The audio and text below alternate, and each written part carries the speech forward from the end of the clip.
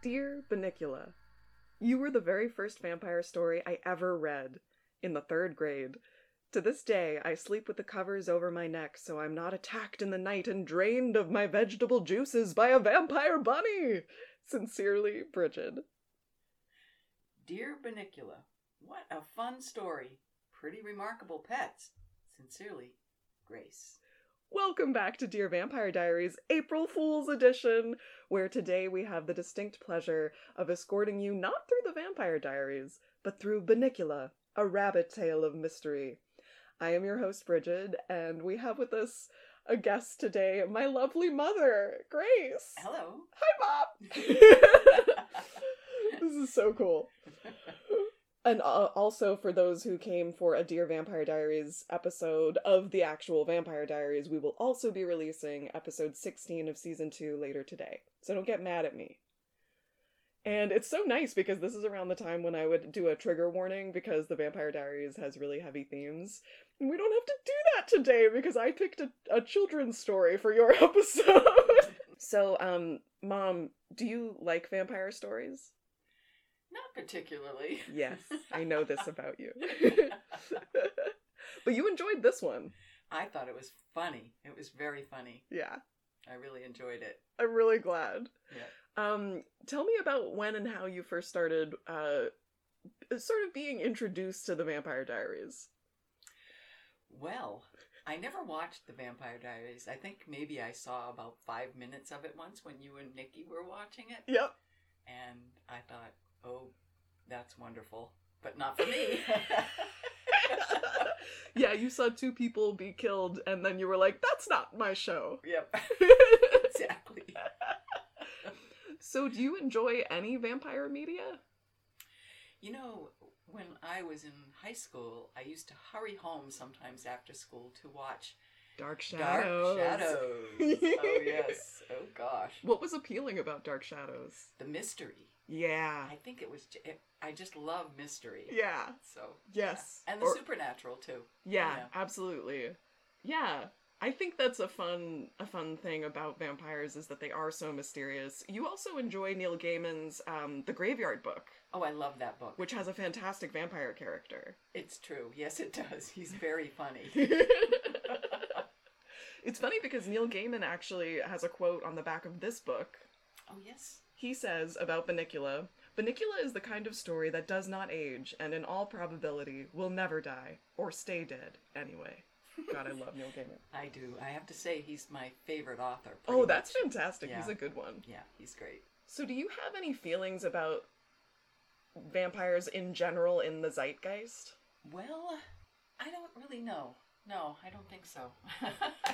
You don't have, like, if you think about vampires as an archetype, like, is there anything we can learn from them? Not that it has to be, like, an allegory, but, you know. Well, I think it shows that people have the darndest imaginations. Do you have a favorite vampire character? I don't really. Yeah. I love that I picked you for the April Fool's edition. This is fantastic. You know, my mom is such a good sport. She was willing to watch an episode of The Vampire Diaries with me completely out of the blue in season 2 and to fully do an episode. And I was like, I'm not going to do that to you. Here's a children's book about a bunny. Which I did not read as a child. Yeah, that's true. How was it for you reading Bunnicula? How long did it take you, by the way? It's a super short little... Oh, an hour maybe? A couple of hours? I mean... It's a fun, like, little hour-long read. It really was a fun read. Yeah. And I do like a lot of young adult literature. I think it really has good messages a lot of the time. Yeah, I agree. Yeah, I think some of the messages we can get from this, or that I took away, is, like, kindness and compassion for what we do not understand. Yeah. And those that are different from us. But maybe we should get into the story. Yeah, that sounds great. Yay! All right. Well, let's start off with the editor's note. So this is a fun little intro to the book. Sometimes there will be editor's notes that are very serious and very much like, ooh, this is how I came about this story and this person's writing means a lot to me. But this is from an editor that says a dog scratched at his door one day and delivered this manuscript in his mouth, and he looked very sad and droopy-eyed. And within the manuscript there was a letter from the dog that read, "Dear gentleman, this story is entirely true." And it's about his household, and indeed this story is delivered to us through the perspective of Harold, the family dog. So chapter 1, Arrival, we meet the Monroe family, Mr. and Mrs. Monroe, as well as their sons Toby and Pete, who are constantly in competition with each other, like brothers. Classic. Very relatable to the Vampire Diaries. For sure. And the family cat, Chester, who's very erudite and rather feisty. He has a vivid imagination. And on this dark and stormy night, the Monroes are getting home from having seen a movie, Dracula. And they come home and they're carrying a mysterious box. And who do they have with them but a new pet for the household, who is an interesting rabbit who has markings like a V shape, like a widow's peak, down his forehead, and red eyes, and little protruding fangs. And they argue over what they should call him. Yes, I thought that was great. Yes, they were going to call him Fluffy. Yeah, Fluffy. That's what Mrs. Monroe wanted. They were going to call Chester Fluffy at one point as well. That seems to be a favorite name in the Monroe household. But finally, they decide on Bunnicula, which is a perfect name for this rabbit. And the writing style is so adorable. It really reminds me of, like, the way that Pixar movies are written for, like, kids, but also adults can enjoy them. You know what I mean? Mm-hmm. Chapter 2, Music in the Night. Chester recounts to Harold how he heard some music last night. He describes them as gypsy violins, but since that's sort of a derogatory term, let's call them caravan-style violins in the background. And Chester is just really freaked out about Bunnicula. He was reading Fall of the House of Usher, and you know, you shouldn't do that at nighttime, kids. I recently was reading Dr. Jekyll and Mr. Hyde, and I was reading it as bedtime reading. Yeah, that's not bedtime reading. No. Edgar Allan Poe is really, those supernatural stories, especially The Fall of the House of Usher, which is about a house with feelings and a madman and his ill twin sister, with a narrator witness of their doomed demise. Yeah. You know, that's a terrible thing to read at night before you go to bed. No wonder Chester is freaked out by Bunnicula. He does not like this new pet. We also find out that Chester has developed a taste for literature because Mr. Monroe is an English professor, and Harold says that he also has developed a taste for literature and that the books themselves are delicious when he chews them up. Yes, particularly Jonathan Seagull, I think. He really one of enjoyed. his favorites. Chapter 3, Some Unusual Goings-On. Some white vegetables appear. First it's just a tomato, and the Monroes all gather around in the kitchen like, what in the hell, you know? And Chester notices 2 little vampire markings on the tomato, 2 little slits. And Harold's like, so what? And Chester shows him a book called Mark of the Vampire. Oh. This is a book that Chester will refer to heavily throughout the story. Yes. But we realize that Bunnicula is getting in and out of his cage at night, and he sleeps all day. Dun dun dun. Chapter 4, A Cat Prepares. Oh my goodness. This is so funny. Chester tells Harold about his theory that Bunnicula is indeed a vampire. Oh yes, that's right. And Harold is like, well, I know that the note that they dropped him off with was from the Carpathian mountain region. And Chester is like, yes, but which region is that, Harold? It's Transylvania! And we know that the note that they found Bunnicula with said, take good care of my baby. Which is interesting, right? Mm-hmm. Like, what could that mean, and from whose perspective? Unanswered questions. But it's very, like, Abbott and Costello for kids, this dialogue between Harold and Chester. Yes.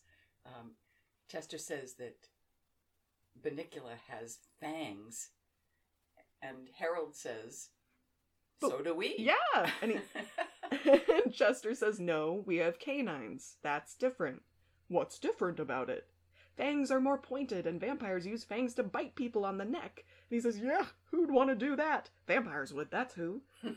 Wait a minute, I saw Mrs. Monroe bite Mr. Monroe on the neck. Does that mean she's a vampire?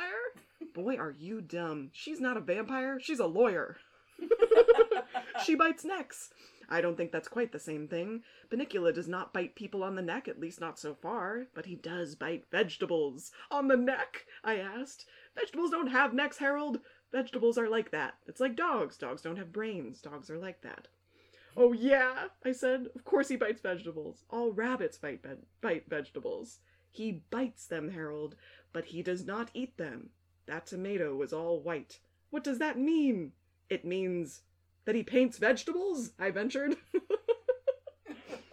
It's just so cute, and like, yeah, it's very Abbott and Costello for kids. That's how I would describe it. So, what does Chester do about this? Well, chapter 5, Chester goes into his act, and he does an adorable little act out of being a vampire for the Monroes. Oh my god, that is hilarious, too. And he bites Harold on the neck. And they're like, what has gotten into Chester? Yeah. You know? And he takes the little towel that Mr. Monroe uses to shave and, like, drapes it around himself like a cape. And he, like, crosses his paws and, like, you know, pretends to rise from the dead. And, like, almost hypnotizes Harold to the point where Harold wants to say, yes, master. The Monroes just think that he's, like, drunk or, like, I don't know. They think something's wrong with him, and they put his little sweater on him, which he hates. Oh, yes. And it has pictures of mice all over it. Yeah, purple mice. Yeah, purple mice. Oh, God. That's such an insult to a cat. Chapter 6, Harold helps out. So Harold wakes up, and Chester has decked out the entire kitchen and himself in garlic. And Harold is like, oh, this smells terrible. And Chester is like, the book said to use garlic. And Harold's like, what book? The Joy of Cooking? And Chester says, no, Mark of the Vampire. Garlic renders vampires immobile. And Harold says, well, I've got news for you, Chester. I can't go anywhere either. The smell is killing me. And the Monroes come downstairs and freak out. They're like, what is wrong with our cat? Can you imagine if your cat started doing this? So he gets a bath. Oh, poor Chester. I Everything know. backfires on him, doesn't it? The best laid plans. Yeah. But then, later on, Chester says that didn't deter him. He says Bunnicula didn't get out of his cage last night, and they know that because no more white vegetables have shown up in the kitchen. Which, at this point, the Monroes just think is a vegetable blight. And Chester gets Harold to get Bunnicula out of his cage. And he's like, to destroy a vampire and end his reign of terror, it's necessary to pound a sharp stake. And he goes, wait, what does that mean? And Harold says, oh, I'll taste this steak and tell you if it's sharp. And Chester says, oh, never mind, it'll do, it's sirloin. And so they pound this steak into Bunnicula's chest as he's sleeping. With their paws, I guess. And Harold would rather eat the steak. Yeah. And the Monroes find them, and of course, this is it. This is the last straw. They throw Chester out of the house. Poor little kitty cat. Gosh. But Harold gets the steak, and he's very happy. Chapter 7, A New Friend in Need. Chester starts acting really nice to the Monroes. He's purring, and he's just a little prince. But Harold finds out that at night, Chester dons some garlic on himself and stands between Bunnicula and the refrigerator. And Chester has been stealing the food that Toby and Pete leave for Bunnicula. So Bunnicula is starving. He's starving. And he doesn't look good. Harold is the only one that notices that he doesn't look good because Bunnicula sleeps during the day. Right. But Harold feels really sorry for him, and he's drawn to action to help him out, which happens in Chapter 8, Disaster, in the Dining Room. Harold's great plan is to put Bunnicula in the salad bowl before dinner. Right. Right when he's waking up. Yeah, he has to wait for the sun to go down. That's right. And he does. He gets there right as... And Chester, of course, is 3 steps ahead of him and comes out and pounces at Bunnicula. And Bunnicula jumps out of the salad bowl to avoid Chester. And Chester lands in the salad bowl and spews salad everywhere. The Monroes come running in and they're like, "That's it! All of our pets are going to the vet now!" And Harold is like, "What, me? I don't need to go to the vet. No, surely not." So in Chapter 9, All's Well That Ends Well, almost, we find out that the vet found that Bunnicula was starving. Shocker. And they put him on a liquid diet because they think that whole food might be a little bit sort of a jolt to his system. And he takes to the liquid diet so well that the Monroes keep him on it.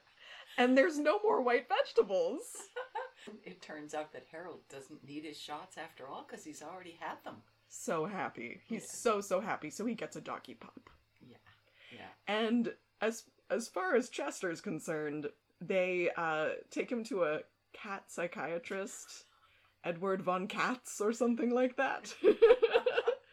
And they think that he's emotionally overwrought.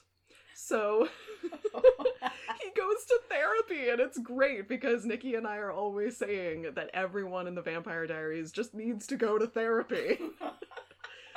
So this book really has everything. Vampires, bunnies, therapy, it's great. And Chester starts reading a book called Finding Yourself by Screaming a Lot. But meanwhile, Harold and Bunnicula become good friends, and they spend a lot of long naps together by the fire. And one time Harold sings in Transylvanian to Bunnicula a little lullaby. And he sleeps very soundly. So cute. That was my favorite part of the entire book. I love that too. And that's how it ends. Yay! I mean, and this is just one of a series.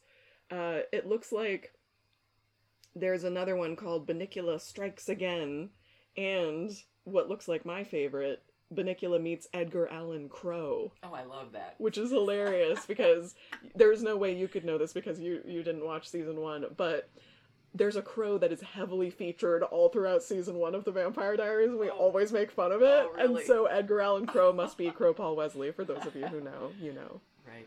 And of course, Edgar Allan Poe writes that famous poem about the raven. That's right. So Edgar Allan Crow is really appropriate too. Amazing. I love it. Well, Mom, that's all for Bunnicula. Who are you taking and who are you staking? Well, my take-em is about poor Chester. Oh. Poor Chester's antics, they were hysterical, and he proves that it's true. No good deed goes unpunished. My stake'em is Toby, because he feeds chocolate to a dog. Oh my god, I was thinking that. And chocolate is poisonous for dogs and cats. And I just hope that Harold's love of chocolate doesn't give young readers the idea that it's okay to give chocolate to their pets. Wow, I was also thinking that, because it does end on a note of like, ooh, I just hope that's another chocolate cupcake. I mean, it's a great story. It's just, it should be updated with a different snack for Harold. I agree. Yeah. So, Brigid, who are you taking and who are you staking? Well, I'm so glad you asked. I am taking Bunnicula home with me so that I can have a vampire rabbit. I love him. He is harmless, and I don't understand why Chester did the things he did. Well, I do. I mean, I know what it's like to be afraid of the unknown. But yeah, I am actually staking Chester for starving this innocent little vegetarian bunny rabbit. Right. It's so true. Yeah. Brigid, what's the word of the day? Well, I'm so glad you asked.